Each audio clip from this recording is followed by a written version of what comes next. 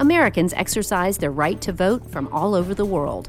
And this year, one American will do so from space. This is Innovation Now, bringing you stories of revolutionary ideas, emerging technologies, and the people behind the concepts that shape the future.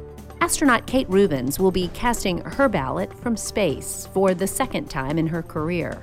Kate, a current Expedition 6364 crew member, was serving on the International Space Station during the 2016 election as well.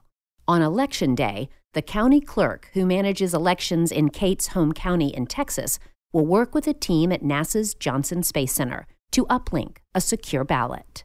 Kate will receive a separate email with credentials from the county clerk, allowing her to access the ballot.